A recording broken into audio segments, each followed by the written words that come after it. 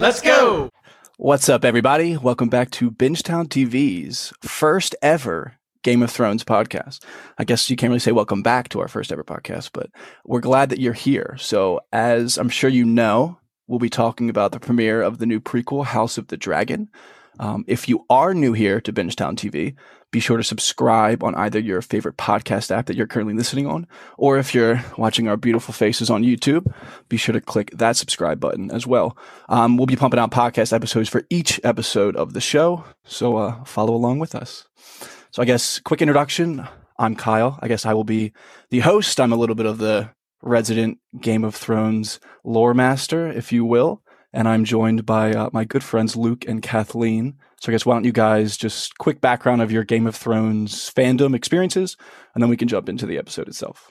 All right, I'll start. So Game of Thrones, very touchy subject with me. I would say that I've been watching live since season 3 is when I kind of got into the show. We were kind of our age group. We were a little bit younger, so we were just really getting into high quality TV, and this was like HBO's new show. I was in from almost the beginning. I watched it live every single Sunday since season 3. It was my absolute favorite show, and there was a mile long gap between my number 1 show and my number 2 show. And if you needed somebody on this podcast to be the residential petty motherfucker about the actual OG series, that's me. I don't think you'll find somebody that hates the end of Game of Thrones, the show, more than myself.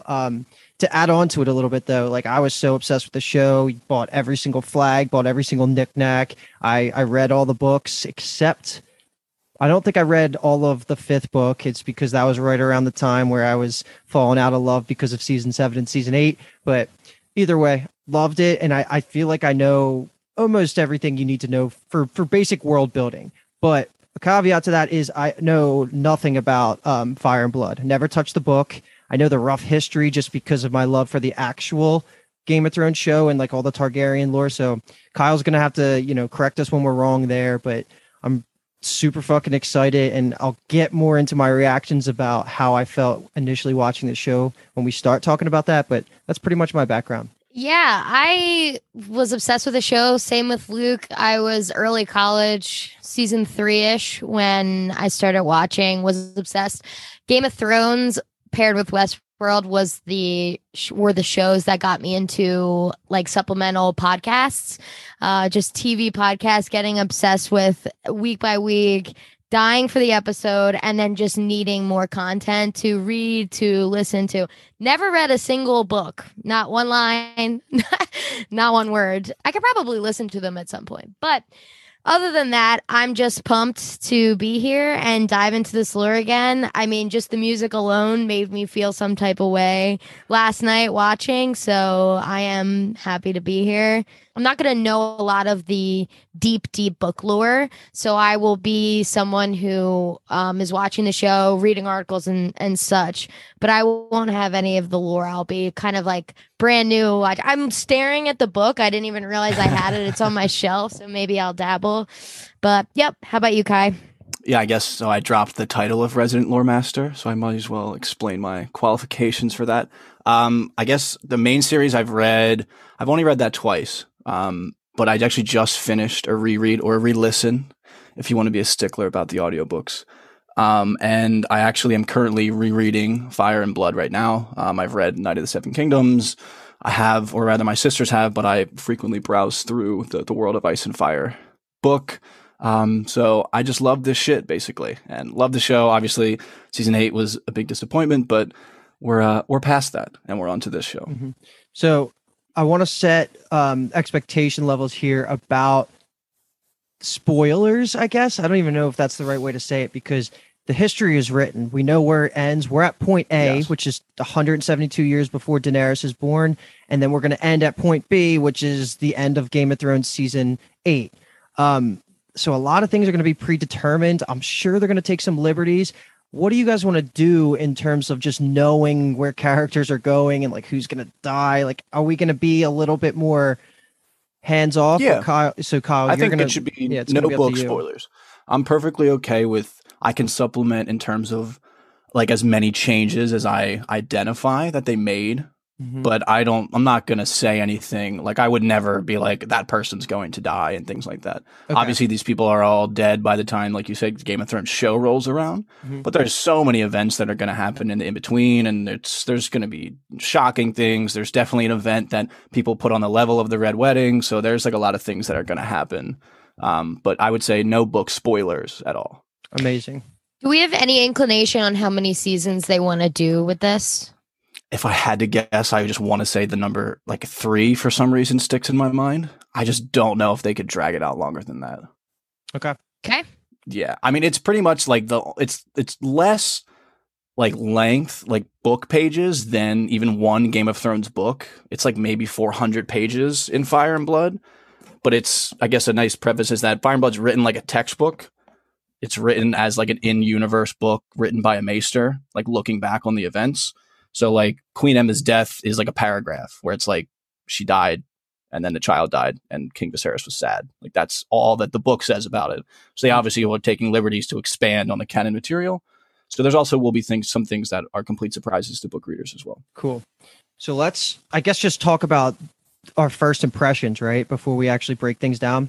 So my initial watch through, I did it live like everybody else. I liked it a lot. But there was just something in the back of my head the entire time that anytime they were connecting things to the Game of Thrones series, it was a bad taste in my mouth. I'm not going to lie about that. I'm not going to sugarcoat it. It's just anytime, like it was fine in the beginning with the dialogue written on the screen about like, this is the time before Daenerys Targaryen. But anytime we're showing things that's connecting directly to what's to happen in Game of Thrones, it was a little for me. And I'll talk about that a lot, especially when we get to the last scene when Viserys is talking to Rhaenyra about the whole prophecy and all that. But my second watch through, I kind of relaxed a little bit and let myself feel the excitement of what I was truly watching, which is top of the market in production value, the highest quality like writers that you're going to get, just like the best world, that one of my favorite worlds in all of existence in media, entertainment, whatever. And I was willing to like it a lot more the second time, trying to not bias myself from how much I hated the end of Game of Thrones. So when I'm looking at it in that light, I really liked it. And maybe it's because of all the knowledge I have about the landscape. Like I know the high towers, I know Old Town, they're referencing all these things. And I'm absolutely loving that stuff again. And again, once I got over the Game of Thrones ick, I was really into it.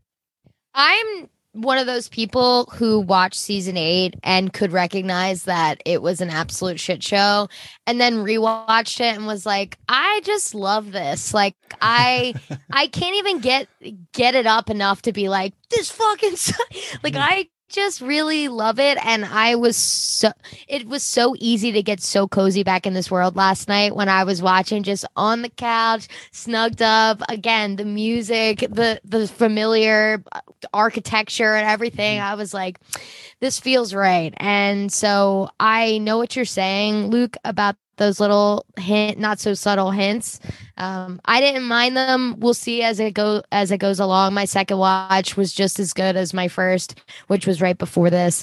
So yeah, I don't have much more to add. Obviously, we will just deep dive into it. But yeah, it's very cozy. I'm just loving this. This is gonna be 10 good weeks. I'm pumped. Yeah, I don't have much to add. I completely agree with all of it. Yeah, the tie-ins to the Game of Thrones series are what takes it away from being like a 9.5 or like a 10 for me, honestly.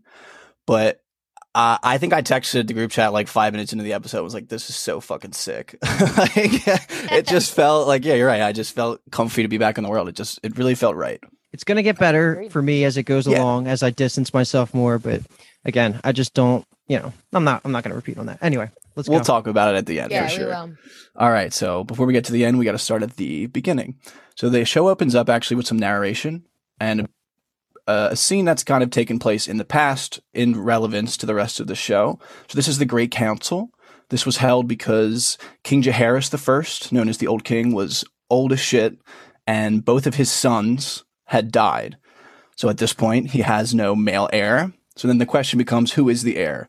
There's 2 people, basically, that had the 2 best claims. So Jaehaerys brings all of the lords of Westeros to Harrenhal. We remember Harrenhal as it was a frequent place we went to in Game of Thrones. And they basically just vote.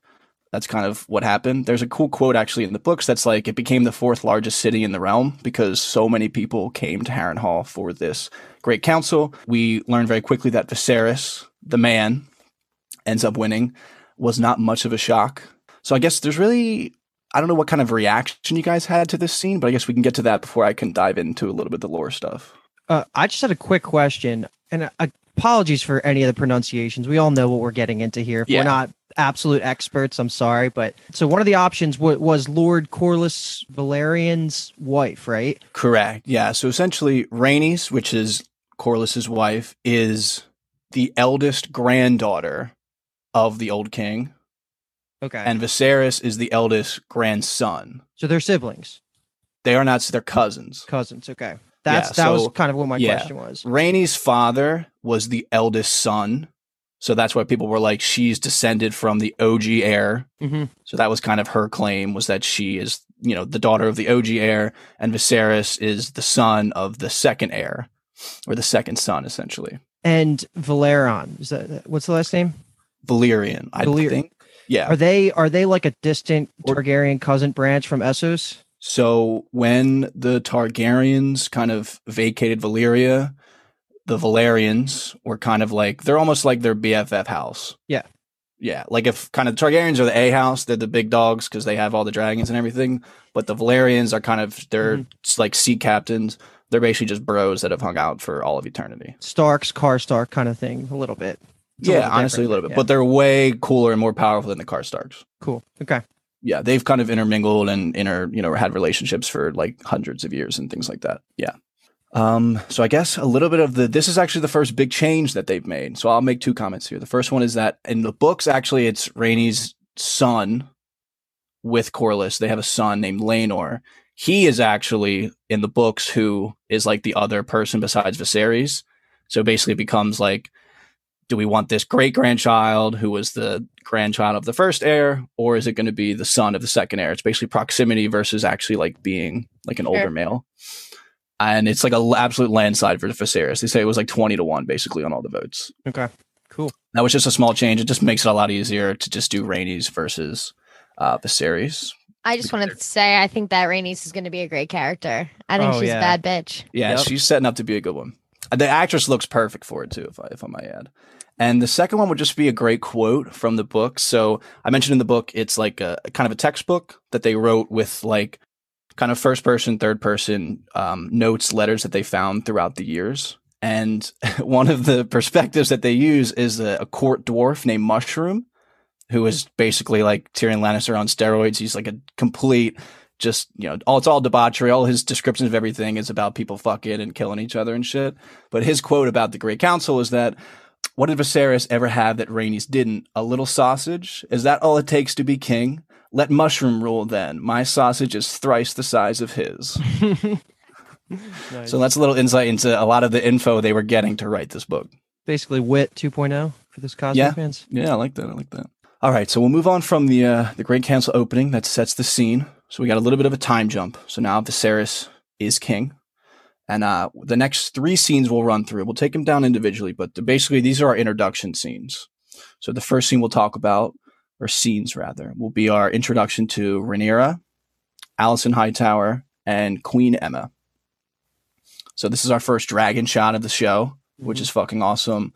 We meet some other people. We learn some things about, there's a dragon keepers, all this kind of stuff. So we can just dive into these scenes first. Rhaenyra is, first of all, I think she's great. She's giving Arya Stark energy, like running around Winterfell, like wanting to use the bow and arrow and climb and do whatever the boys were doing. I love her as a character. I think I'm missing. She's the narrator, correct, in the beginning? Yes. In the future. Right. Yes. And I know that they cast older versions. Can you just give me a quick lowdown of what kind of jumps we're looking at here? That is a great, they've changed the age of almost every character. So like Viserys is supposed to be like 28. Damn. And Rhaenyra is supposed to be like 8 and things like that. So everyone kind of they've aged up a lot of characters. And actually Alicent is supposed to be way older. Not way older, but she's supposed to be like 18 while Rhaenyra is 8, but they made them the same age because they want them to be like friends in the show. I would say we're in for maybe like a 10-ish year gap, 10 to 15. I think like the whole kind of Dance of Dragons that's going to takes place over like 3-ish years, but it takes place about maybe 20 years after this. So Okay. I just don't know what they're going to do with it since they've changed the ages of the It's characters. a lot of guesswork at this point. But Okay. for Rhaenyra, she is aged up to what is she supposed to be in the show? Like 14, 13? Is that what it is? And I'm assuming they're getting at that like young teen, like maybe about to use the terminology from the show. She's about to flower, but Don't but use the she's- terminology from What the do you show. think that means? I don't know. But in the book, she's supposed to be like 8, I think. Yeah, that's what I've read just randomly in a Yeah. tweets So or she's whatever. just older. But yeah, I agree. Kathleen Arya Stark is my favorite character from Game of Thrones. I love her so much, and that's what she's got. She's like, fuck the septa. Like she's just like cool Yeah. as shit. Like she's gonna be great, and she establishes that in 2 scenes. Agreed. Yeah. And I just like that. So the conversation she has with her mother, which is Emma Arryn or Emma Targaryen, is essentially that's the thematic setup for the entire show. The queen basically says, like, a woman's service to the realm is childbirth. Like, this is our battlefield, while men basically get to go out and be kings and go to war and things like that. Mhm. And it's kind of, the show is going to challenge that notion. Obviously, now that we have Rhaenys as a character who is later on gets called the queen that never was because she got passed over. And then now we have Rhaenyra at the end of the episode is the heir. And there's talk even in this episode of whether that's a good idea or not. So that's kind of, they set up that early and they're going to kind of hammer that through pretty much, I'm assuming, every episode for the rest of the show. And I hate to ask another family question, but this is probably going to be a theme, at least for the first episode, while we're setting the world up. Is Emma a pure Targaryen? Like, were they incest? She is not. So she is Viserys' cousin. Okay. Yeah. So her father is an Arryn. We remember That's the what I heard. Arryns. I did hear that. Yeah. Yes. Okay. The awful family from Game of Thrones with Little Robert and the Moon Door. And yeah, so her mother is one of the old king's daughters. Okay. So her mom and Viserys' mom and Rhaenys' dad, their parents were all siblings. Okay. Yeah. It'll get complicated. We can keep reiterating things like that. But Yeah. that's why she has the white hair and she has Targaryen blood. Yeah. Okay. It just isn't her last name because her dad wasn't one. And I do want to shout out, speaking of houses and such, that the Kingsguard Knight, his name is Sir Howard Westerling. Westerlings are Robb Stark's wife in the books is a Westerling. And his actor is Dijkstra from The Witcher. So That's dope. Yep. yeah, if he looked familiar to anyone that likes fantasy shows, that's probably why. Mhm. So let's move into the council because I feel like Yes, sir. this is great. This is what I live for when it comes to politics and fantasy shows. Like they do a good job. We already have the lay of the land. If you've watched any of the Game of Thrones show, like there's always the Master of Coin. Like you always have the Hand of the Kings there, the leader of the city guard. So that's like what's going on here, and we're just getting a good subtle world building in the background if you care for it. Like the Triarchy starting in the Free Yeah. Cities was fucking sweet. That's just what Daenerys takes over in all of Game of Thrones in Essos. And then this is the scene right away where I guess the pronunciation Lord Corlys. Yeah. It sounds like he is pretty in on just like the law of the lands, which leads to him supporting Daemon, I guess, in the middle of the episode. He's like I don't know. I kind of like him. I like So Corlys. him and Damon, actually, they'll get into it. But so Corlys Velaryon, they're actually making a TV show about him. He is going to have his own Really? spinoff when he was younger. So he is like the richest person in Westeros at this point. Like he is like the most renowned sea captain. There's one word to describe him. It's purely just ambition. And obviously they use that word to describe Damon a lot. So that's why he's worried about the Triarchy, because he's a sailor and he makes all of his money off of like trading vessels and such. Just expert world building. Yeah, so that's why that kind of, and then they dropped the name Crab Feeder, and they shot some scenes about that, but they must have cut them of like what that guy actually did to get that name, because I saw like production photos of him actually being the Crab Feeder, but I think they cut them. Is it off the table that it comes back into play, that storyline? I mean, it might not be. It might not be. It just seemed like maybe that was a place for it. That's all. I So Corlys is great. I'm very, very excited about Corlys Velaryon. Mhm. And we also meet, I guess now we get to meet the Hand of the King in this show. So we got a ton of them in Game of Thrones. But for now we have Otto Hightower. He just seems like he's all about his business. He's not a big fan of Daemon. We also learn about Lord Lyman Beesbury. He is the master of coin, so he's, I guess, a little bit of our Littlefinger, although he doesn't seem to be as much of a schemer. And we have Grand Maester Malos. We also have a Lord Lionel Strong, but I don't know if Lord Lionel Strong, he's the master of laws. I don't think he says anything in this scene. Any takeaways from that, Kathleen? Anyone that stuck out, or you're good? I think I'm good. I have more to say once we get into the further scenes with them when it gets more intense. Did you recognize Hightower from The Amazing Spider-Man? The Andrew Garfield one? Yeah. He's the Who is he? He's Who the is lizard, he in? the main bad guy of the first one. I did recognize him, but I've been trying not to IMDb as much at the beginning of shows just in case. But I did sneakily IMDb in this case, but I did not look him up. I was like being very like specific about who I did so I could just pinpoint. But yeah, no, I do recognize him from that now. I will turn that on you, Luke. Do you recognize, there's no way you possibly could recognize him with the hair, but do you recognize who Corlys Velaryon is? There's no way. It's going to be great, but if you get this, I'll give you $100. Is it a Marvel No. piece? It's a Jake Gyllenhaal movie. A Jake Gyllenhaal movie. Prince of Persia or some shit? Is that what it's from? Yeah, he's from Prince of Persia. He like the $100 is out now because like a genie or something? No. He's the guy who throws the knives. He gets the blade at the end and throws it out the window. Oh my god, that is amazing. He has one of the best him. scenes. Oh my god, that's amazing. Yeah, that's him. If anyone else gets that reference listening, you're a beast, and thanks for listening. Fuck yeah. And I guess the last thing I'll say about the small council scene is that I think they're making it kind of obvious that Viserys is pretty chill for a Targaryen king. Mm-hmm. Yeah. He seems like a kind of a cool guy. He doesn't really get mad at a lot of shit in the scene. They're kind of laughing. He's breaking bread. He opens the scene with a joke. So it seems like he's fairly chill compared to Not what I expected. I want to ask Kathleen real quick. What did you have in your head as idea of Targaryens? I mean, all you got is like Mad King, right? Every Targaryen you assume might be a little nutty. And I mean, it's been no war for 60 years, they said. What's her name? Rhaelys? So he said? No, what's Rhaenys. Rhaenys, yeah. I mean, she's like, these people are pussies. They don't even know war. It's been 60 years. Yeah. So yeah, no, I was expecting crazy, and this guy's chill, and it shows later, even when he's talking to the queen when she's in the tub and he's being sweet to her. You know what I mean? I mean, she's going through it and he's just sweet, and you don't expect that either. You don't expect any man to be nice to his wife in this show. Fair.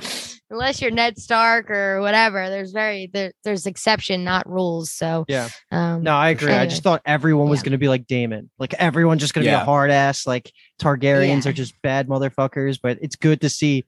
Hopefully, this king isn't just like as gullible as Daemon thinks, and actually somewhat helps Rhaenyra. Before we, I'm really excited for Viserys. I think that Constantine, something like that, he's fucking was awesome in this episode, and I think people are really going to like his character. Mm-hmm. Yeah. So moving on to, like we mentioned, Daemon, and who has the almost exact opposite introduction as Viserys. He's on Viserys' throne, and he just seems like much more of a badass, of a hard ass, of like a typical kind of little bit, got a little bit of a screw loose Targaryen. Yes, definitely. He is for sure going to be the center of this show. Even the little bit of Targaryen lore I know, like he is the bad motherfucker. And you can't go anywhere on social media and not see people talking about him. Like he is the one that's directing conversation because he seems to be the most interesting. If you like what he's got going on and like what he's doing, because he's obviously questionably moral, I'm hoping he's not pure evil, which it's kind of leaning that way right now. But I'm really hoping Game of Thrones is classically known as the gray characters. So like he has to have some not good in him, but like not predictably evil. That's just all I'm hoping for him. Let's hope he's not Joffrey, basically. Right. Yeah. Matt Smith is so good. For all my Crown fans out there, millions of things. Doctor Who fans are shaking right now because he's that good. But in this world, because of all the incest, I mean, when Rhaenyra walked in, I was like, no. Like, I was like, they're going to kiss. I was so scared, especially when he's like turning around when he's putting the necklace on her. I was like, she's so young. Don't, or not that she's so young. I mean, she's your literal niece, so maybe that's why you don't. But so many reasons why not to. But that's the issue with this whole show. I'm like, everyone's gonna kiss each other. Everyone's gonna kiss each other. So he does look like he cares for her though, like as a yes, you know. So I'm hoping that's real and doesn't get weird, like you're saying. But to be honest, the throne, the updated throne stole this whole scene for me. Like, holy shit. So sick. It was so fucking cool. Just with all of the swords that were used to supposedly forge the original, even though it doesn't look like what it's supposed to. It's way closer to the original and what George R. R. Martin kind of envisioned. Totally. Yeah. The original is like, you're supposed to go up like 80 stairs that are all made out of swords. And it's just 1,000 swords just lined on the wall. But I was gassed up too when I saw the swords on the side. I was like, they do care. But also his relationship with Rhaenyra in this scene is completely book accurate. They are like very close, described as that. It literally says that he would get her gifts when he would go and fly on dragons to the free cities and shit. So this is like perfectly book accurate, basically. First on the board prediction now, knowing the end, this is just for me and Kathleen. Does the heir struggle turn him super against her, or is he going to keep treating her like family? I just don't think he'll take her seriously enough, you know. I don't think he's gonna get anywhere near hurting her or anything like that. I think it'll be truthfully like not taking her seriously by any means. If anything, it'll just turn him against the king. So I think maybe I am pulling from things I know. I don't really know, but I'm thinking that they're just totally, are they the Dance of Dragons, like them Daemon versus Rhaenyra? Because that seems like that could be a good season 3 conclusion of the end of the series. Just fucking badass dragon fights. Like that seems where it's probably going to go, because he's got to be just pure like antagonist. I cracked a smile when you said treat her like family, because I'm just thinking like, do you really want him to treat her like Targaryen family, or like what we think about treating family? And just 2 comments to wrap this up is that them speaking High Valyrian was sick. That's really cool that like they have their own like Targaryen language almost that they can speak to each other. Like that's kind of in private, like that the Sir Harold Westerling like couldn't understand what they were saying, obviously. And the second thing is that he says, now we each have a piece of Targaryen history, of our history. His is that he wields the sword Dark Sister. So that is the Valyrian steel blade that was wielded by, I'm going to be upset if I forget this, but I'm pretty sure it's Visenya. So one of Aegon's wives. And I'm going to say it was Visenya. I recognized it. I recognized the name. Yeah. So it was made for a woman. That's why it's Dark Sister. But so that's the blade that Daemon Targaryen uses. So love that. I'm just really going to quickly mention this scene of Alicent and Rhaenyra, and they having a little chat in the Godswood, only because they totally mentioned the Nymeria like history thing, because they're making that a prequel show. Like that's another of the prequel shows. So I was like, you little cheeky bastards. And you recognize that name, right, Kathleen? Nymeria the wolf. Yeah. That was just like a little promo they basically cut in the middle of the episode. But the Godswood was cool, like that touch in the background. Yes. Yeah. Again, Alicent and Rhaenyra, I was like, are these two gonna kiss? What is wrong with me? They're some besties. They're just some besties. I know, but I just can't tell. Let's just talk about her in general right now while this isn't technically her introduction, but this is like her second scene. Because I feel like what we saw on the screen did not match the cinematography of what they were kind of building around her. Like, especially towards the end, they kind of made it like ominous, and like I saw no vibes of her being anti-Rhaenyra until the end, when they show her, they kind of give her a look while Rhaenyra's being named the heir in the last scene, and I feel like something's going to go wrong with her and she's going to totally be a slight villain. I don't know. I'm only saying that because I think of like how the music was portrayed and like when they showed her versus what I saw on the screen. Because what I saw on the screen, I liked this girl. And I feel like that's bad because Hightowers seem like a scheming family. Yeah, they've definitely painted the Hightower family just purely because of Otto as these kind of little, not weasels, but like they clearly have some type of ulterior motive. The whole episode, she seems like she's kind of being used as a pawn, right? I mean, she seemed worried about her brother during the tourney, and then Daemon walks over and wants like her to like, what is that called when they give the flower, the like flower crown or whatever? Yeah, you fight with their favor. Exactly. And so then she does that. Then she seems all happy. Then her dad's trying to pawn her off. I didn't feel the ominous. Maybe I blinked during that scene, Luke, at the very end. I don't know. Maybe I missed that. Was it like a long, lingering scene? Did I miss it big time? It was weird. I don't know, Kyle. Do you know what I'm talking about? They kind of like zoom in on her for like a couple seconds, and it's not happy music like your best friends being crowned the heir to the kingdom. It's more like what's also, I mean, that music is tying in multiple scenes at once, technically, I guess you could say. Yeah. I could be over. I definitely liked her. I think the feeling that you're getting that she's a pawn is on purpose. It's continuing that theme of women are only good for childbirth and they're kind of used as political motive, things like that. Mm-hmm. So I think that the fact that you're feeling that means that they are kind of nailing that idea. Yeah. All right. So the next two just very quick scenes, we'll get some medical things with the king and queen. So we learn that King Viserys has a little bit of like a pus-covered scratch on his back. They're going to cauterize it, and he's like, yeah, sure, whatever. He's a fucking dragon. It doesn't matter. He's not afraid of fire. That was my first thought. Like, who cares? Just do it right now. Yeah, he's a beast. He's a fucking Targaryen. So he walks out of the room and goes to the actual real medical emergency, which, well, not an emergency, but that his wife is very pregnant and she is not having a good time with it.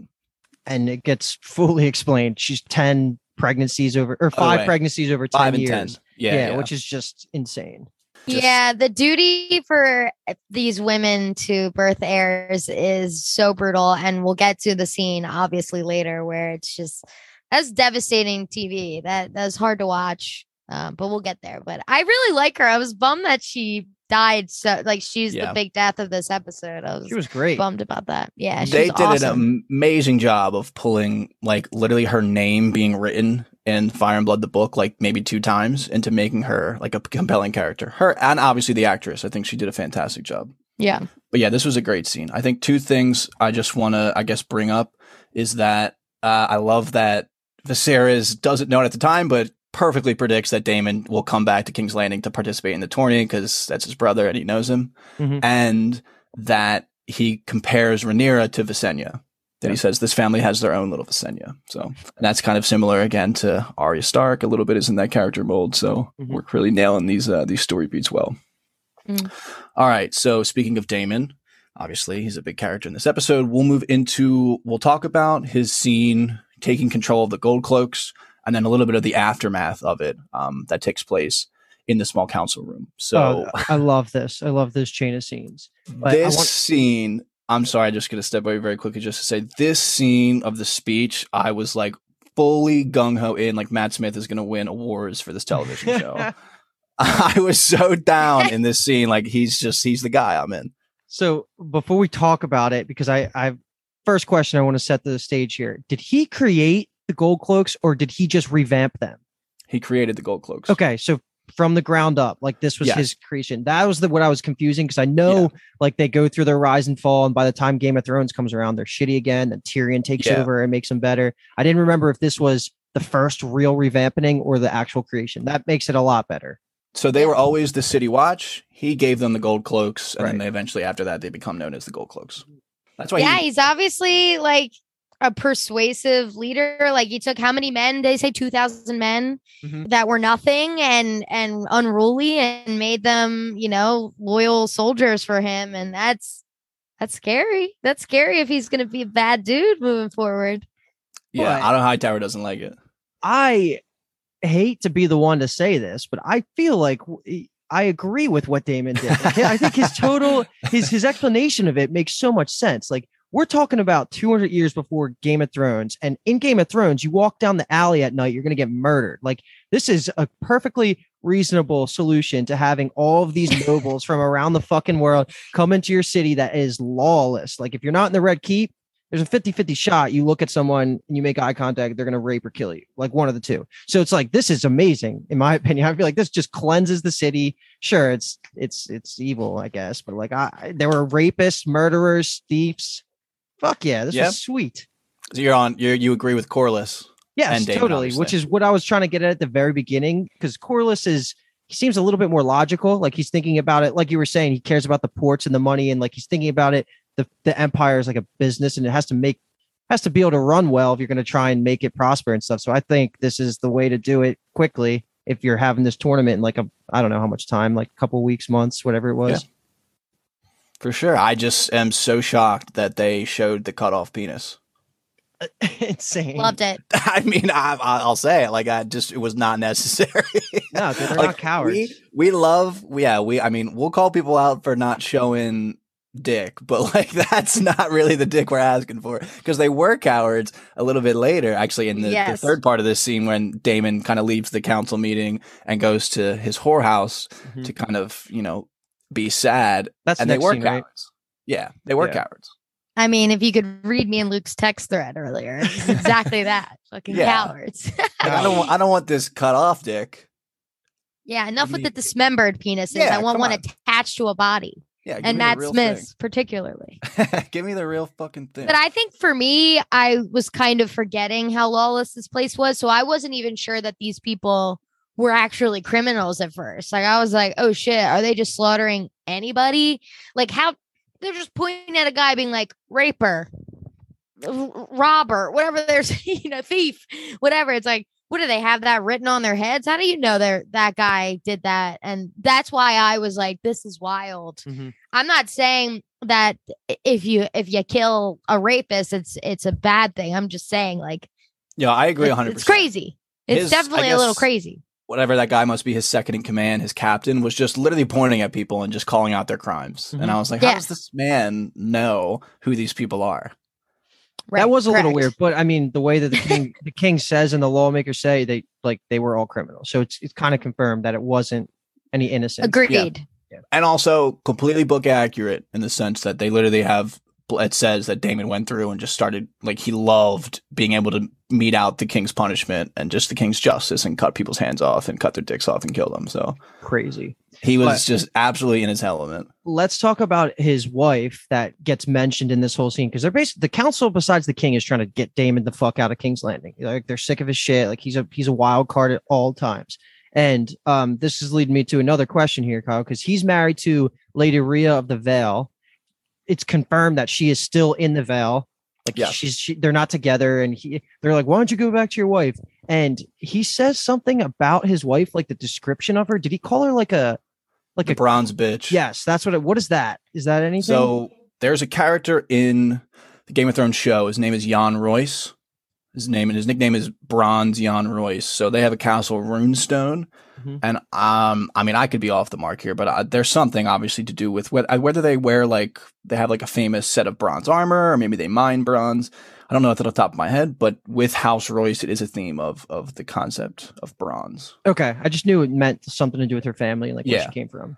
I love when he says, like, talking about fucking sheep and that, I would, like, men in the Vale would rather fuck sheep, basically. And I don't remember if it's the Grand Maester. It's like, oh, Jesus. Or whatever. Like, however he responds to the fucking joke is really good. Twice they say your lady wife is what they say. And so I literally Googled mid-episode. I was like, who is Daemon's lady wife? Like, just the exact phrasing they say. I'm like, why do they keep saying your lady wife? Is there any context to why he married her? Like, was it an allegiance, or we don't really know? Honestly, I don't remember them ever addressing it in Fire and Blood. It seems like it's just like a second son type of marriage of just you marry him off. Daemon was probably wild, obviously, throughout when he was a kid. I mean, he got knighted at like 16 and got Dark Sister at 16. So he was probably a little bit of a wild card. And they were like, how would you get a wife, have some kids, and settle down? And he was obviously not about it. Sweet. The internet said they do not like each other and they have no kids because of this. So. Yeah. I mean, he calls his wife the bronze bitch, so yeah. I don't think that they like each other. I would love to see the moon door again, but I feel like that's not going to happen. I don't see Daemon actually really leaving King's Landing. Like, I think he'll be back within the next episode or so. Like, I don't think he's going to the Vale, but he might. I don't know. Yeah, we shall see. I just also want to as like a summary of this scene, it's just really about how much Otto and Daemon hate each other. Mm-hmm. I mean, it's technically the heir to the throne and the hand of the king just absolutely despise each other. And that's obviously a very important conflict for the realm. I mean, Daemon even fucking makes a joke almost about his dead wife who like just died. So, and again, we're getting this Viserys' kind of rather jovial nature of he's not like really upset at either of them for doing this. He doesn't really raise his voice. He's kind of like, come on, Otto, like, he likes to do this to you. Like, it's nothing about him like really taking control. It's just kind of telling him like, settle down, like, stop. Right. Yeah, and I actually really, really love how much Viserys does actually love Damon, even though he's a wild card, even though everyone else mostly is against him and thinks he's so crazy. Viserys is like, that's my fucking brother. You watch it. Like, he'll stick up for him, which I love. Yeah. And that's why at the end, when Damon's being like such a wuss and such a whiny baby at the end, I'm like, come on. He sticks up. I mean, we'll get to it, but he was listening to Viserys stick up for him. Yeah.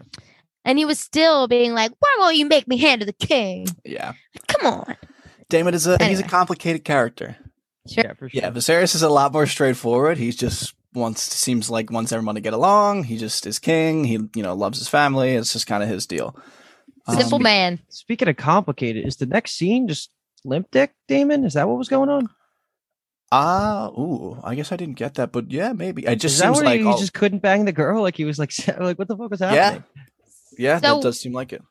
In the scene when it looked like he was going and then he just lost it, like he couldn't keep it up. And do we have a name for her? So her name is 'cause I love her. Missaria. Say it again. Missaria. Miss Arya. Okay. Yeah. Miss Arya. Yeah. I'll not remember bad. it now. So when she's like, I could bring in some more people, I could even get one with some silver hair. That's why I'm like, who's he picturing? Who does he actually want? Definitely not Bronze bitch. So who does he want? Which is That's what you thought of? I was thinking like, what? Everybody's just down for the Targaryen incest and they're going to promote that in whorehouses and stuff. I was thinking he has someone specific, like a sibling or not a sibling, but a family member that he's thinking of. Like, pretend it's Jamie Yeah. and he couldn't get Okay. it up. And because he's actually thinking of Cersei. Like I was like, Wow. who's he thinking of? You were thinking of it as a general. Mhm. I just want to bang my family members. Yes, Okay. that's what I thought. And I was like, what Sure. the fuck, man? Is he He gonna also- kill her? I guess you guys seem to be taking of like this wouldn't have been the first time that he's asked or talked about it. No. Because how would she know to say that? Totally. And I'm basically saying she obviously knows this. Yeah. Who I want to know if it's someone specific or if Luke's right and it's just like, I could bring in somebody for you. Okay. You want somebody that looks like you're in? I got you. I could see it. I could- could see it. Yeah. So a fun little lore thing with her. I don't think this is a spoiler. They might get to it. They'll probably get to it later, but I just think it gasses her character up. So her name is Missaria, but the people, the common folk, I guess, refer to her as Lady Misery. Okay. Cool. So yeah, That's I think sick. I You can like call me that yeah. too. Yeah. Okay. All right. Lady Misery. Joust.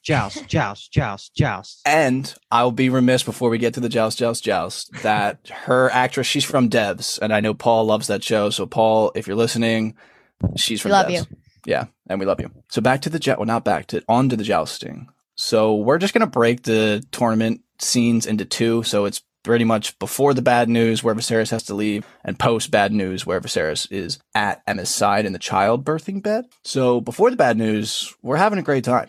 Viserys is pumped. He's fucking making a speech.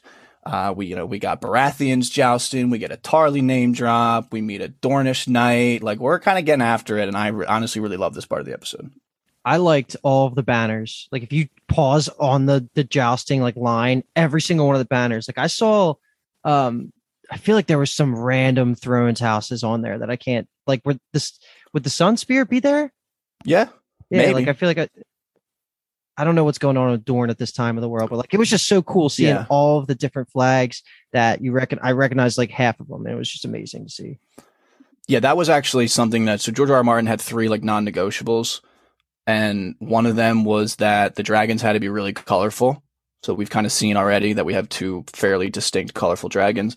And the second one was that he wanted it to be like super colorful with like, he wanted the knights to wear fancy armor, or like he wanted all of the house sigils to be on display all the time. So that's why like they all have the shields, like there's all the banners flying. So Dude, because honestly, it's yeah. way more like that than it is from season 1 in Game of Thrones when they do the jousting stuff. Did you say there were 3 things? Yeah. And I regret saying that because I don't remember the third one. Okay. But I just dude, don't. the aesthetics in this scene were they hit. I'm happy that you said that because obviously Daemon has the coolest armor in all the land and it's just the fucking shit with the black wings. But I even liked jumping ahead a little bit. That guy he points out, it's basically just I forget what family it is. We'll get to it in a second. But his getup was he had like the chess castle thing Yes. helmet going on. That looked so fucking cool. Like, Yeah, and that's it got House Hightower. overshadowed. Yeah. Yeah. Okay. Yeah. That was. Yeah. Exactly. It was sick. Yeah, I audibly was like, whoa, when they show the arena and the crowds and just everything. All of the named characters, obviously, and Viserys is giving a speech. They show the crowd, and I was like, shit, yeah. Like, this is what you live for back in the day. Like, the crowd is hype. This is lit. Some gratuitous violence. I'm here for it. I am here. I just thought they did the jousting so good. I actually just watched The Last Duel, and it felt like similar to that. Obviously, like that scene is like super gritty, but just like the speed of the horses and like the impact of like flying off your horse. Like the old Baratheon guy that comes up and asks Rhaenys for her favor and is like, you know, names her the queen who never was. And actually Otto even turns to Viserys and is like, you could have his tongue out for that. And again, we get this reinforcement that Viserys is a chill motherfucker because he's like, let them have their fun. So, but he gets like rocked off the horse. And he's a Baratheon of Stormfront, right? Like that's just their only connection because they're not married into the family yet. Storm's End, but yeah. Or Storm's End. But no, that should be, if I'm not mistaken, that might be her uncle or cousin. She calls him cousin. She does say cousin, yeah. Yeah, because her mother is a Baratheon. Okay. So her father is the eldest son of the old king, and her mother is a Baratheon. Oh, I didn't know the Baratheons married in that quickly. Okay. Oh yeah, the Baratheon house was created because Aegon the Conqueror's best friend was a Baratheon. Gotcha. That makes sense. Oh yeah. Oh, we also get introduced to Criston Cole. We learn his name, and he's just kind of catching dubs all over the place in the jousting. So he seems like one to watch in the future. We'll talk about him a little later after we get the bad news. And you pointed out, Luke, the Hightower knight with the castle helmet, and Daemon again is just a complete asshole and gets to choose his person. And of course he chooses the eldest son of the Hand of the King, Otto Hightower, and then pulls a fucking cheap shot and jousts his horse into the ground. Dude, he makes eye contact with Otto, and I was like, bro, why would you even look in that direction? Like, this is clearly now a vendetta against you. Dude, he is insane. He was okay, though, right? He was fine. The son. His face got fucked. Yeah. I thought the face got fucked because it was like the dirt on the ground and stuff, because the dad and the sister didn't really react that heavily. They thought he was fucked, but I thought he like kind of I thought it was blood, fine. personally. Is he? Me is too. He dead? And I took it as he stood up. So that's why they were like, okay. And that's why I was saying it was confusing because Alicent looked nervous as it was happening. Yeah. And then Daemon just walks up and was like, I think I could take this all the way, but it'd be better if I had your favor. And she's like, okay. Yeah, I mean, that's just another, again, slap in the face to Otto. Like, he just bodies his eldest son and then gets his daughter's favor for the rest of the jousting. Like, he's just an absolute cunt. I can't believe he hasn't tried to bang her yet. Yeah, I mean, like just can't get it up. Hightower. Yeah, that's true. She doesn't have silver hair. It's only been one episode, bro. And the last comment I will make on this scene is that Lord Beesbury, I'm gonna call it low key the GOAT. Just places a little 5-dragon bet on Daemon. It's just like, I love that they gave that little characterization to him. Because again, has like, his name gets dropped a couple times and he has some sentences. So I like that they're like adding on this type of stuff to these characters. You want to hear something really dumb? I turned to Alex, so I was watching with. I go, did he just bet 5 dragons on that? That's great. She's like, I think that's the coin. I was like, oh shit. That would be insane. I thought you like understood it was the coinage and were like knew that 5 dragons was like a ton of dragon coins. You thought he was betting the beast, the animals. 5 dragons. That is great. Dumb as rocks. Happy to be here. That is so great. But let's talk about, in my opinion, one of the best one-on-one fights in all of the Game of Thrones universe. Not a lot of one-on-one fights really happen, but this was up there, man, with the mace. Like how the mace was introduced. I love when they bring medieval weapons that aren't just fucking swords or axes. And that was sweet. That is actually a Morning Star. Right. Same thing. Yeah. But that is, I mean, again, obviously they're going to make this book accurate, but Criston Cole is known in the book. Like he is just a savage with the Morning Star. He was so good with it. Like the choreography of the fight was amazing. And he was winning until Daemon started being like a little bitch, but then he yielded, which I did not see coming. I thought he was gonna like wait until he gets up and just stab him in the neck or something like that. But me too. Thankfully, he's not like that level of evil. Yeah, I mean, he was still being a douche when he like lost the joust and then was still wanted to fight. Where it's kind of like, dude, you lost, and then he proceeds to lose again, which is like even better. because he's a little bit of he's just kind of a cunt. So that scene with the fighting is kind of looped throughout a much sadder scene, which is Queen Emma finally going into labor and getting onto the battlefield that she called her own, unfortunately. And this was just, honestly, just all of these scenes were really hard to watch. They said before the show came out that they really wanted to like highlight this part of life in like the royal court and just kind of at this time. And I mean, fuck, they did it. Like they totally did it. Yeah, I mean, the baby was breech and that means feet first for anyone. And I can't believe I needed that information. People ever gave birth ever. What the fuck? Like, what? And I mean, having him make this decision and watching her scream for her life, because obviously she didn't want to. Anyone who has had miscarriages, stillbirths, whatever, babies born and then die, they don't want to keep doing it. Obviously, it's a lot to put your body through, and then the emotional distress and devastation as well. Just absolutely brutal. And watching him make that decision, and then like obviously he doesn't want to make that decision either. I'm not saying that was the right decision, because they were truly saying it's one or both. Like either one's going to live or they're both going to die. Make the decision. I don't know if there was any chance that she was going to live. Right? Is that what you took it as? Yes. The one was going to be the baby. It's either the baby or both. So that makes it like objectively not immoral, in my opinion. I absolutely don't think it was immoral. I think it's I'm making this decision and then we're going to hold you down and have it be done is the brutal part of it. Yeah. I don't know that there's a better way the better way is to be like, listen, this is what it's going to have to be. And then you have to accept your fate, which is impossible. Either way, she's going to be screaming and dying. So tough scene. He loses his wife, who he obviously loves. So I don't know. Brutal. Yeah, the kind of the sentence that I just wrote was that like her realizing that what was about to happen and then like beginning to protest it and like squirm around and screaming was like genuinely horrifying to watch.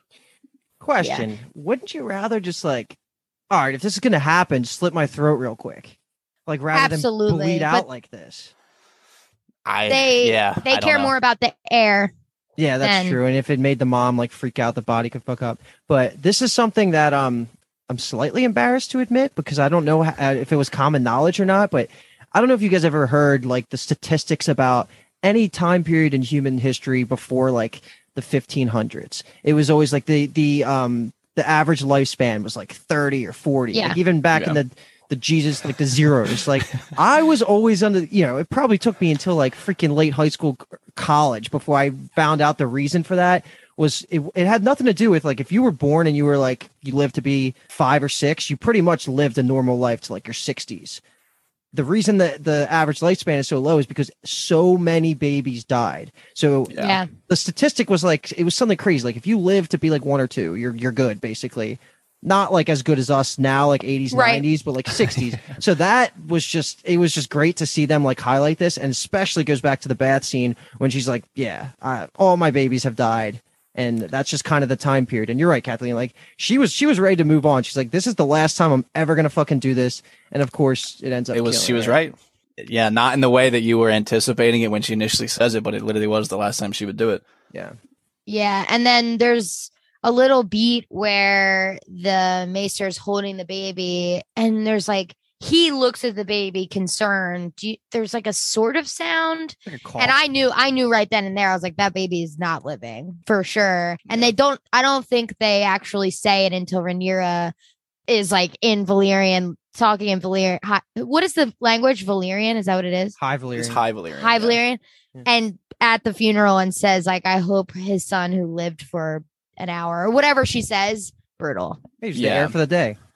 Yeah, air for the day. And I mean, they did just an amazing job of putting the childbirth type of violence, I guess you can say, and like struggle against the jousting type of violence and struggle. Just weaving those scenes together was perfect. Like they even have a moment where like she's screaming in pain and like her screams fade into the crowd cheering for the jousting. And it was just like, holy shit, like they're really hammering this shit home. Yeah, that cross cutting was good. It was like the most intense moments of the episode. I mean, I knew what was going to happen, and I was still like, holy fuck, this is like so intense. Yeah. And I guess before we move completely on, I just want to also, we talked about the fight obviously between Kristen and Damon, but I just like how they're just, I mean, it's TV, they love doing this, but the symbolism, I mean, Kristen's riding a white horse while Damon's on a black horse, and Kristen is like riding clean and is kind of avoiding his squires with the horses, and Damon's just knocking people fucking over. Like, it's just the way that they're kind of pinning those two against each other from the first episode, I think is going to be really cool to watch. Okay. So and Kristen Kristen ends it by asking for the princess's favor. So he gets Rhaenyra's favor at the end. All right. So we'll move now into the sad aftermath of Emma's passing. This is the funeral scene, which Kathleen just mentioned a little bit, but just honestly, when they panned to the little body in the wrapping to like show you kind of that the son had passed, that was like, oh shit. Like that was like, even again, I knew it was going to happen, but it was still like, it still hit me in the heart. Like, God damn, this is so sad. Damon was low key hype. Not low key, but like, like he's just like, he's talking to Rhaenyra again, like, I'm the heir, so like I can be nice and an uncle to you is what I kind of got, because he was being nice to her and stuff. I don't know. I'm just Hey man, you're free to interpret. They could have been going for that. It's just I love hearing the interpretation of it. Yeah, I took it as sincerity because you could tell he does love Rhaenyra. I thought she was awesome in this scene, and I knew as soon as that you see the dragon, it's going to be Dracarys. Like you knew it was coming. That was just such a fun reminiscing of Game of Thrones in such a sad scene, but she was amazing in this scene. Props to the actress. I love that. I want to rescind what I said about Damon a second ago and clarify, because what I mean, I agree he was being sincere to her there, but I think he's only allowed to be, or he's only capable of being sincere now that the heir thing is back on the line. Yeah. Like that's just how I'm thinking. I feel like he is truly sincere to his niece, but that sincerity takes second fiddle to his ambition.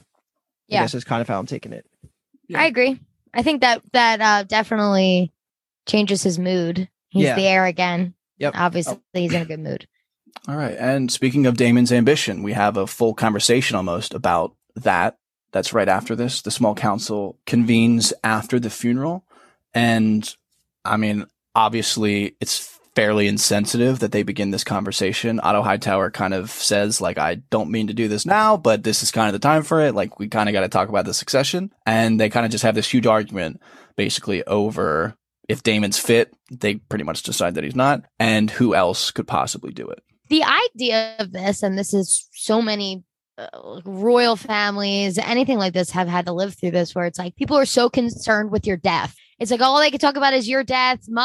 His wife and baby just died. They're like all being like, well, when you die, and all of it, it's like your whole life is concerned. Even when he was going to be the heir, could be, he's thinking about, okay, well, when my uncle dies or whoever was the last king, it's just so morbid, and I don't want anything to do with it. Just leave me out of it. I'd be like, let me be some sort of middleman where I'm like not even close to the throne, please. Thanks. Yeah, I mean, Viserys obviously has to almost sit there and listen to it for a little bit, but he, at the end of it, just fucking gets, the first time we see him legitimately pissed off in the entire episode, and he pretty much blows up. I think we kind of talked a lot about what goes on here. Like Lord Corlys is the only one that supports Daemon, but Daemon's not, like, his just presence in that scene made it. Like him just behind that board, just the smile, like he's so, to me, I hope he's as smart as I think he is, because that just is another layer of like, I love that in a character. Even if he's going to be evil, it's going to make him so much more fun to watch. And it seems like he knows, he kind of just like gets a good read on everybody, but he already knew like what was going on here. And that leads directly into his confrontation with Viserys later. But I don't know, just good politicking here. And of course, Rhaenyra gets brought up as the successor by Scheming Hightower, because he's always trying to push an agenda. Of course. Just some nuggets I think are worthwhile to mention. Corlys, the dutiful husband, and again, another man of big ambition, does name drop his wife. Yeah. Gets shot down immediately, but, he knew it was worth a shot to throw it out there. And then Otto compares Daemon to Maegor the Cruel. Maegor the Cruel was a son of Aegon the Conqueror. He was a fucking absolute savage. He rode Balerion the Black Dread, kind of just like burned down a ton of King's Landing to make him king. He built the Red Keep or finished building it. And then he's the one that I think they talk about in Game of Thrones, but he built the Red Keep and then he held like a feast for all of the builders and then poisoned all of them and killed all of them. So they didn't know the secret passages. Yeah, so that no one would know the secret passageways. So insane. Yeah, so that's who they're comparing Daemon to. So sick. Yeah, and also, lastly, I just love the quote of Otto Hightower, slightly ironic as well, of the gods have yet to make a man that lacks the patience for absolute power. Yes, that's the best line. Yeah, that was talking good. about It's like the one quote I have written down. Yeah, that was literally. That was a little bit of fire that he was spitting. Yeah. So I'm thinking, before we move into the next scene, because this will transition us there, and this is, I guess, more for Kathleen, because I'm just thinking, like, Hightower is now all in with the idea of the kid not being born, like the male heir being born. Hightower is just all in on trying to get his claws into the throne. So I think he's scheming to have Rhaenyra on the throne, because I'm thinking he's going to try and have his oldest son marry her. And then if that doesn't work, we get this next scene where he's going to try and have his oldest daughter bang the king and maybe get pregnant. I don't know. Like that was what I was going for, what I took away from Hightower, because it's back to back, right? Is that not the next scene where, So yeah, and that leads perfectly off of the quote that he has, where he's saying, like, using that against Daemon, but it's also pretty much applies to himself perfectly. Yes. I mean, he sends a letter to Old Town, but not like the Citadel. It's not like he's sending it to the Macers. He's sending it to Old Town, where his family is from. So, like, it's a secret letter he's sending. Yep. And like you said, he sends Alicent to Viserys' chambers and says, like, wear one of your mother's gowns. Boo. Yeah, he's just pimping his daughter out. It's wild. Fucking gross. I mean, that's the way it goes, I guess, back then, but that's pretty much what he did. Are we into that scene where she shows up at the king's door too? Or is there anything else you wanted to add about that? Because I want. No, we can talk about that definitely. I mean, what are your thoughts about her? Actually, I mean, she was obviously going to go through with it, but yeah, Kathleen? Do you think they banged? Like, are we assuming that they did? So basically, I didn't think they banged. The vibe was not giving bang vibes. I don't think so. I think she played it must not really have, because you have been seeing bang vibes everywhere. Exactly. And maybe it's because I really didn't want it to happen. And when in this previous scene, when Hightower was saying all this stuff, first of all, I thought they were going to kiss. Alicent and her dad. I was like, this is because he walks straight up to her, and I'm just scared all the time at this point. I'm just petrified that everyone wants to kiss their family. But they're not they're not Targaryens, so whatever. But no, I didn't get bang vibes. And if they did, I feel like that adds another level to Alicent, because it didn't seem like she wanted to. Doesn't seem like he wanted to. I think he's genuinely devastated about this. Mm-hmm. And he doesn't seem like the type of guy who's like, I'm devastated, so I'm just gonna bang this young girl. I don't know. That doesn't feel like him. He's not. I don't know. How about you? What did you guys get? What's the vibe? Well, if they did, I think we're gonna find out in the form of her being pregnant. Yeah. So, I agree. And it's gonna be a male, but it's gonna be a bastard. Yes. And then what does that mean? So that means nothing to the heir, I guess, unless Hightower's starting to scheme to have Alicent just marry Viserys right after his wife died, which I guess he has to do. I guess he should probably get remarried. And Kyle, you just guessed it. Kyle's face. No, I'm saying that going off the bastard, you assuming that because he has a bastard means he has to get married. There's also the idea, like, he could just legitimize him. He's the king. He could just make him not a bastard. But also, like, does he not need to, isn't he young enough to get remarried straight up? Like, have a normal wife?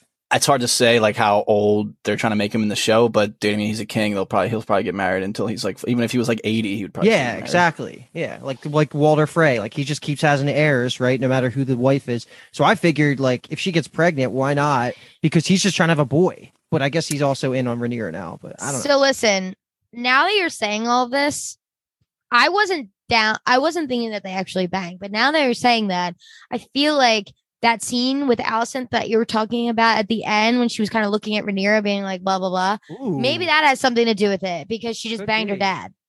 You know, like, could be all kinds of different shit with the fact that she just banged her dad. Because if she's pregnant, and she's thinking like, okay, Rhaenyra is the heir, but what if this kid is a boy, like, and it's the king's boy, like this should be the heir. So that could kind of cause some resentment, but I don't know. It could be overthinking because I also did not think that they actually banged, but I think the ramifications for if they did bang would be really fun for the show.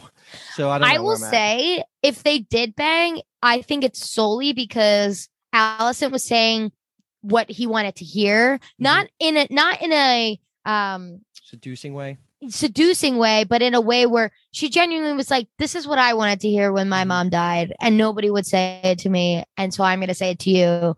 So I think maybe it was a weird, genuine connection for a second, not anything malicious or I don't know. Yeah. Small lore tidbit that might impact the way that you think about it. So Alicent Hightower, like I said, is older in the books. So she is probably more in the age around like 20, I guess, in the books. So when she was younger, when the old king was still alive and on his deathbed, she used to read to him. So they became like kind of friends, I guess you could say. So when she was like 13, 14-ish, like she used to read to the king. So that I think is why they repurposed that concept here with Viserys, where she kind of brings the book to him to read to him. Okay. I just thought that was interesting and honestly a really good choice. Guess I like that. I like that little connection in the book, so I'm glad they kind of repurposed it into the show. Cute. So now we've seen Viserys mourning, and now we have Daemon mourning, I guess you could say in quotes. So he is back at Lady Misery's brothel, and everybody's just fucking. I mean, that's I don't know how else to describe it. Everybody's just fucking, dude. And I mean, I just like the heir for a day speech. That's kind of what I just called it. My notes. I hope you guys saw it in the background of the dude just like mid-stroke, just sitting there, just like for the whole speech. He's just totally balls deep into this girl, and he just can't move because nobody's moving. We're all watching the prince. And Alki brought it up, and I was just cracking up because the second watch here, I just couldn't not look at this guy just straight up, just mid-stroke. It's unbelievable. That's incredible. No, I didn't see that. Damn it. That shows how loyal they are. Yeah. Yeah, but also, just a great quote is that the gods give and the gods take away, to the king's son, the heir for a day. Yeah. And we kind of get a little bit. We get the aftermath. Actually, kind of Otto finishes the line for him by telling King Viserys that he said this. Viserys obviously pissed the fuck off, and in his grief, commands Daemon to see him in the throne room, and they get in a bit of a fight about it. This is where I said he was being a baby. He's like, why haven't you made why haven't you made me the hand of the king?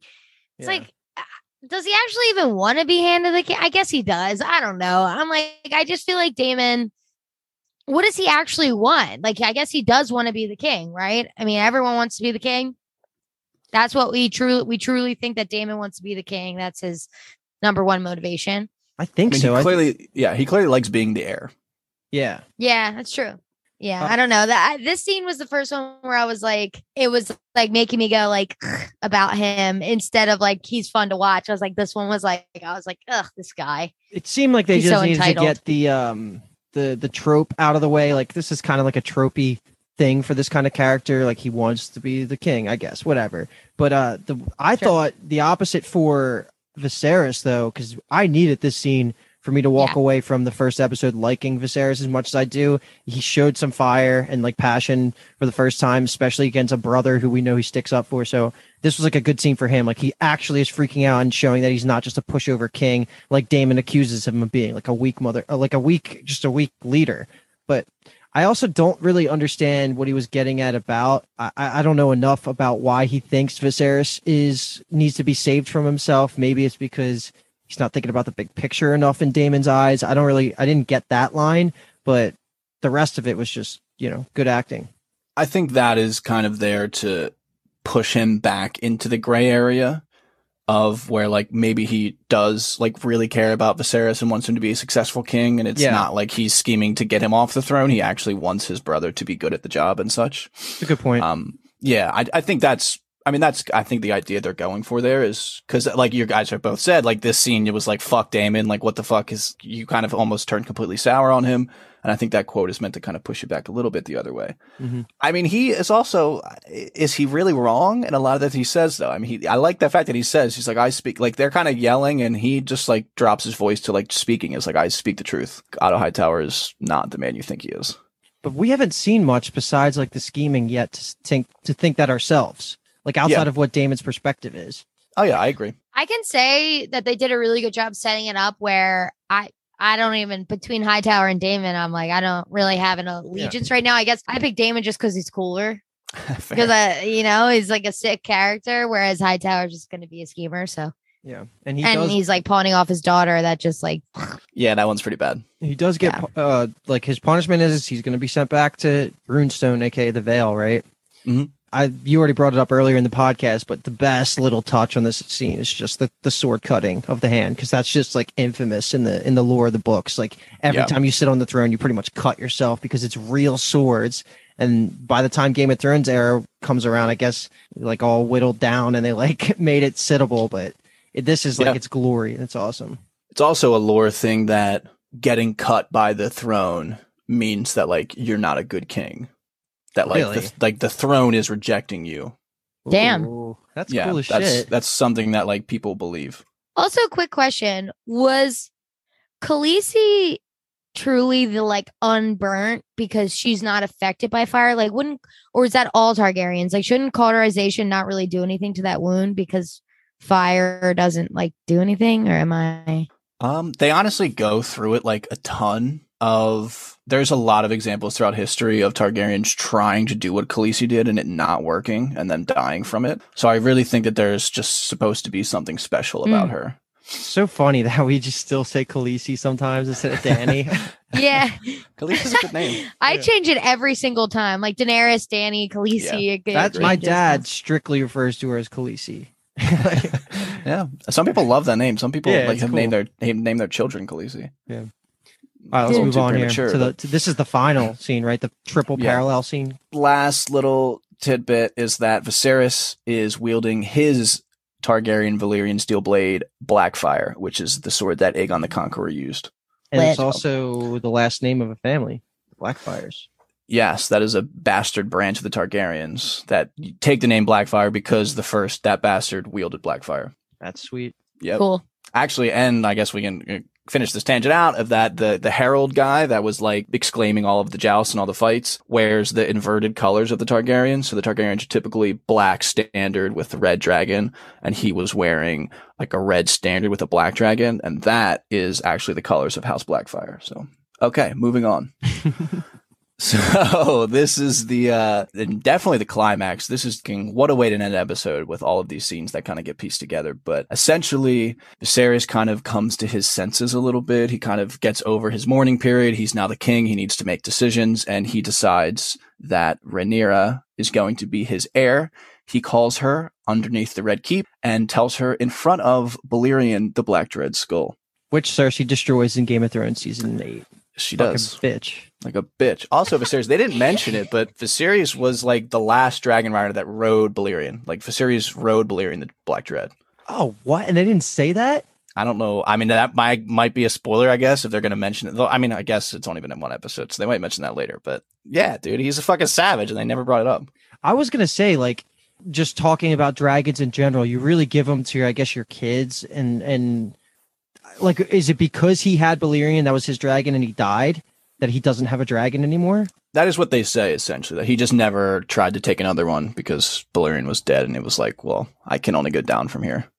Yeah, that was the biggest one. That's the guy. That's the one. So he was like, whatever. So, but also, I mean, yeah, that is like a kind of tradition, is that they give a dragon egg to like a newborn baby that bonds them throughout their life. So I think if we're going to just talk about the rest of this episode, we should save that everything in front of the skull, Balerion skull, as the third part of this, and just cover the other two, because that seems to be the most important stuff. That works. Like talking about like the actual naming of the heir, because we know where this is going. We've watched the episode. But this is where Rickon Stark appears. Like they drop a couple of people just paying homage and committing themselves to Rhaenyra being the next heir of Viserys. So like this was just a cool backdrop scene where all this other crazy shit's going on. But yeah, I don't think I had anything else written down. But what else did you guys pick up from here? I just think that it's just important. I mean, that's just some heavy hitters. I mean, we have Hobart Hightower, who is Otto's older brother, who is the Lord of Old Town. We get Borman Baratheon, who is the Lord of Storm's End. We get Rickon Stark, like you said, who's the Lord of Winterfell and Protector of the North. They also perfectly timed it when Viserys says the North, and then it goes to Rickon Stark saying, like, I, Rickon Stark, like a Lord of the Winterfell, Protector. Yeah, cool. So they, obviously, that was on purpose. But yeah, I mean, that's just like a huge moment, and they all kind of bend the knee. And I like that they started with Corlys Velaryon, because he's just the GOAT. Yeah.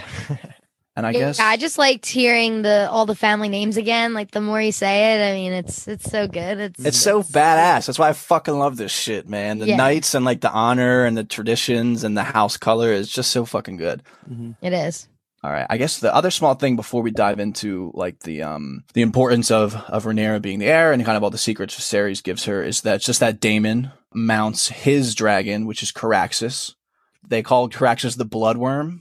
Caraxes is like a special dragon. So they're really going into the show with, they spent like a year almost modeling dragons, and like they're treating dragons almost like dogs, of like there's different species of dogs. And I got that comparison from a Bald Move, but like the fact that like there's different dog breeds, like there's different dragon breeds. Dude. So like the Bloodworm has like a really super long neck and things like that. Like they modified they modeled the fucking aerodynamics of him and like reimagined some of his wings to make sure that he could actually fly. Holy shit. Yeah, right? That's fucking insane. But we'll get more of Caraxes in the Bloodworm. Dude, Caraxes is the best dragon of all of the shows. Like, he is the coolest looking. He destroys Drogon in every way, and I thought Drogon was the shit. Like, oh my god, I was loving the colors, like the bright red on him. And then but I do have a question though. Did Miss Arya Miss Arya I was gonna say that too. Get on the dragon? She's going. Mm-hmm. Okay. Yeah. So do you think she's just someone he visits all the time there? Like, he didn't bring her back, I don't think, right? It's not like she is his mistress that I assumed that he came home and he visits Miss Arya every time he's like home. Mm-hmm. But this time he's like, I'm taking you. Come on, baby. Yeah. They made it seem like she kind of like ran the brothel a little bit, or was at least like the head player. That's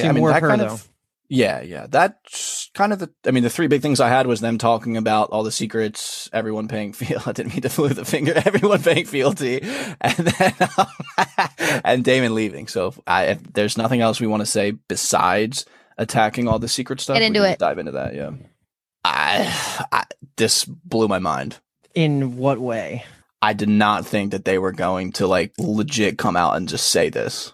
Dude, this was easily my least favorite part of the episode, and it the first time I watched this, I just kept saying ew, like just out loud. Like, I was like, ew, I hate everything about this, just because of the reason I hate it is because of how good it was. Like, in terms of setting up prophecy that turns to shit and matters in no way at all, and like, oh, this fucking night's gonna come, and like all of it was like, ugh, this is the ick we need to distance ourselves from if this show is gonna stand on its own two legs, because we cannot make this about Azor Ahai, because we know what that turns into, and it turns into dog shit. So like, fuck all of that.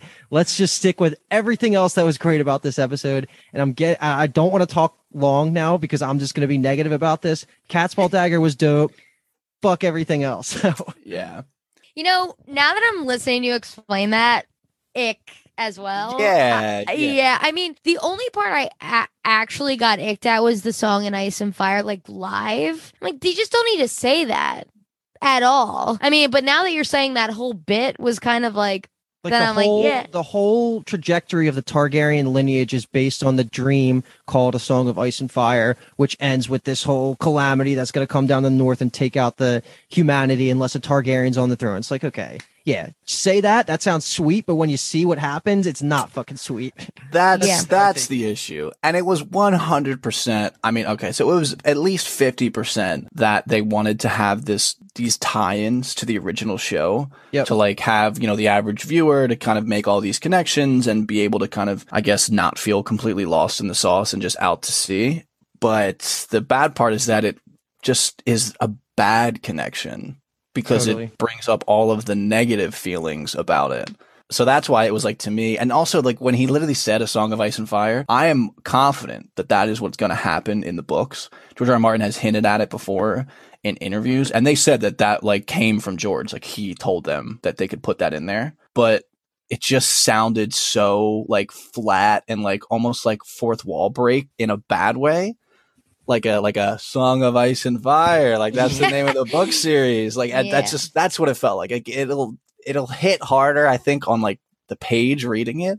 It's just one of those things. Yeah, I agree that for me, it just was supposed to be sick, and like literally them saying those words made it feel flat for me. Thank you. Yeah.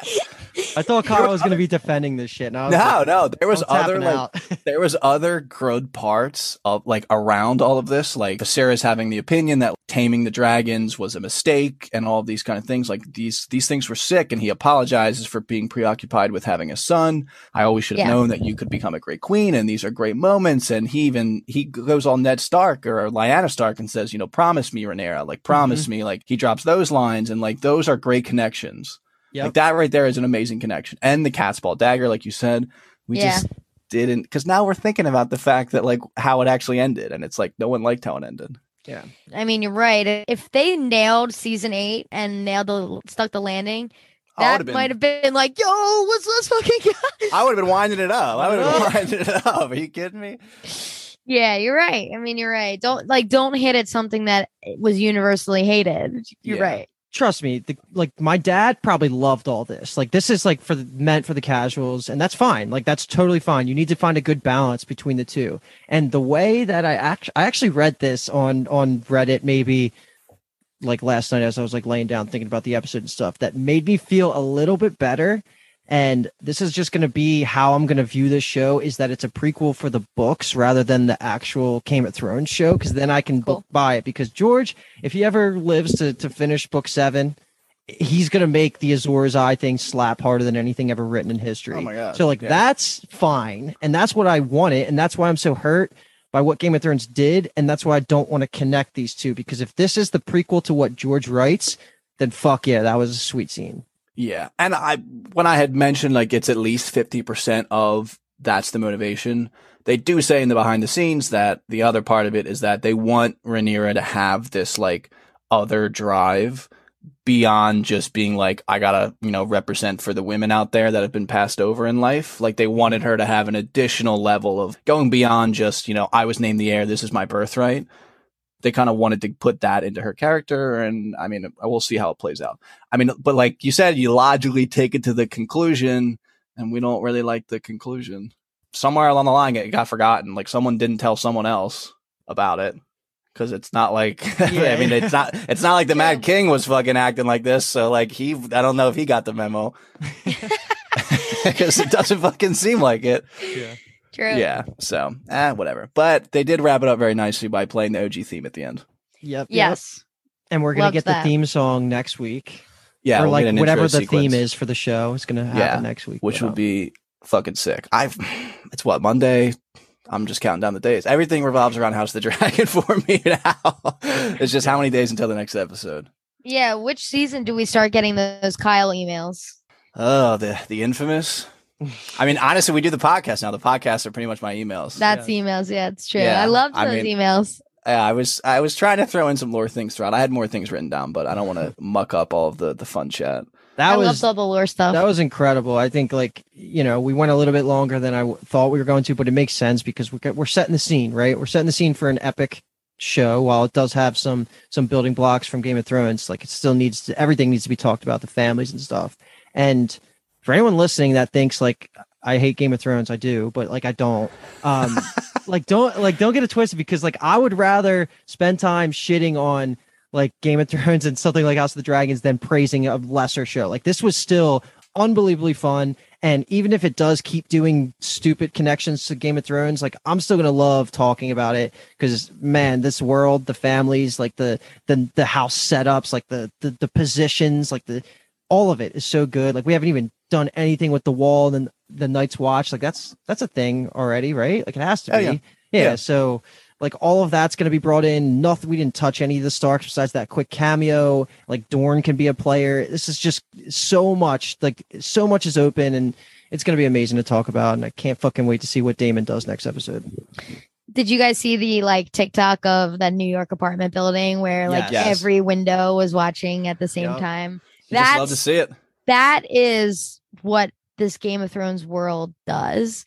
And there's no other show like it, really. I hate to say it. Hate on season 8 all you want. Mm-hmm. This show brings people together, and I'm really pumped to talk about the rest of the season. I'm sure we'll have some more Bingetown people on for the next 10 episodes, especially Jimmy. He just couldn't because he's doing wedding stuff, but I'm excited. This is going to be a big one. This is good.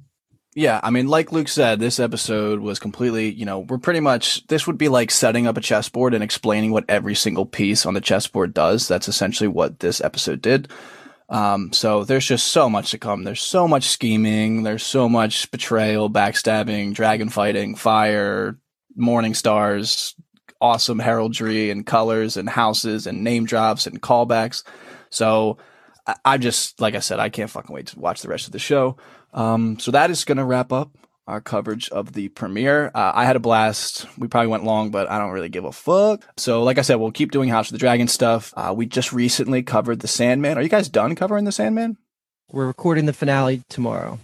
Okay, so The Sandman finale will be out very soon after you're listening to this. We've also, we've covered The Wilds recently. This is the first episode I've been on in a minute, I feel like. So what else have we kind of been doing lately? Peaky, The Boys. Those were our big ones recently. Peaky and The Boys. Yeah, so this is the first time you ever listened to us. We have a huge catalog of shows that we've covered in the past 2 years. So if you're feeling like you like us, go ahead and scroll through. If you see some shows you like, definitely give them a listen. Definitely, if you like to subscribe to the podcast on your favorite podcast app. If you're listening on YouTube still, thank you for hanging around for this long video. Subscribe on YouTube as well. We do have a Patreon. If you liked us that much, you can go to patreon.com/BingetownTV and subscribe to our Patreon. And also follow us. All of our socials are at Bingetown TV, Twitter, Instagram. We're on TikTok now, so we're making TikToks. So if you like TikTok, you'll probably like our TikToks. And that's all I got. That's all. Come on. You're listening to the Geekscape Network.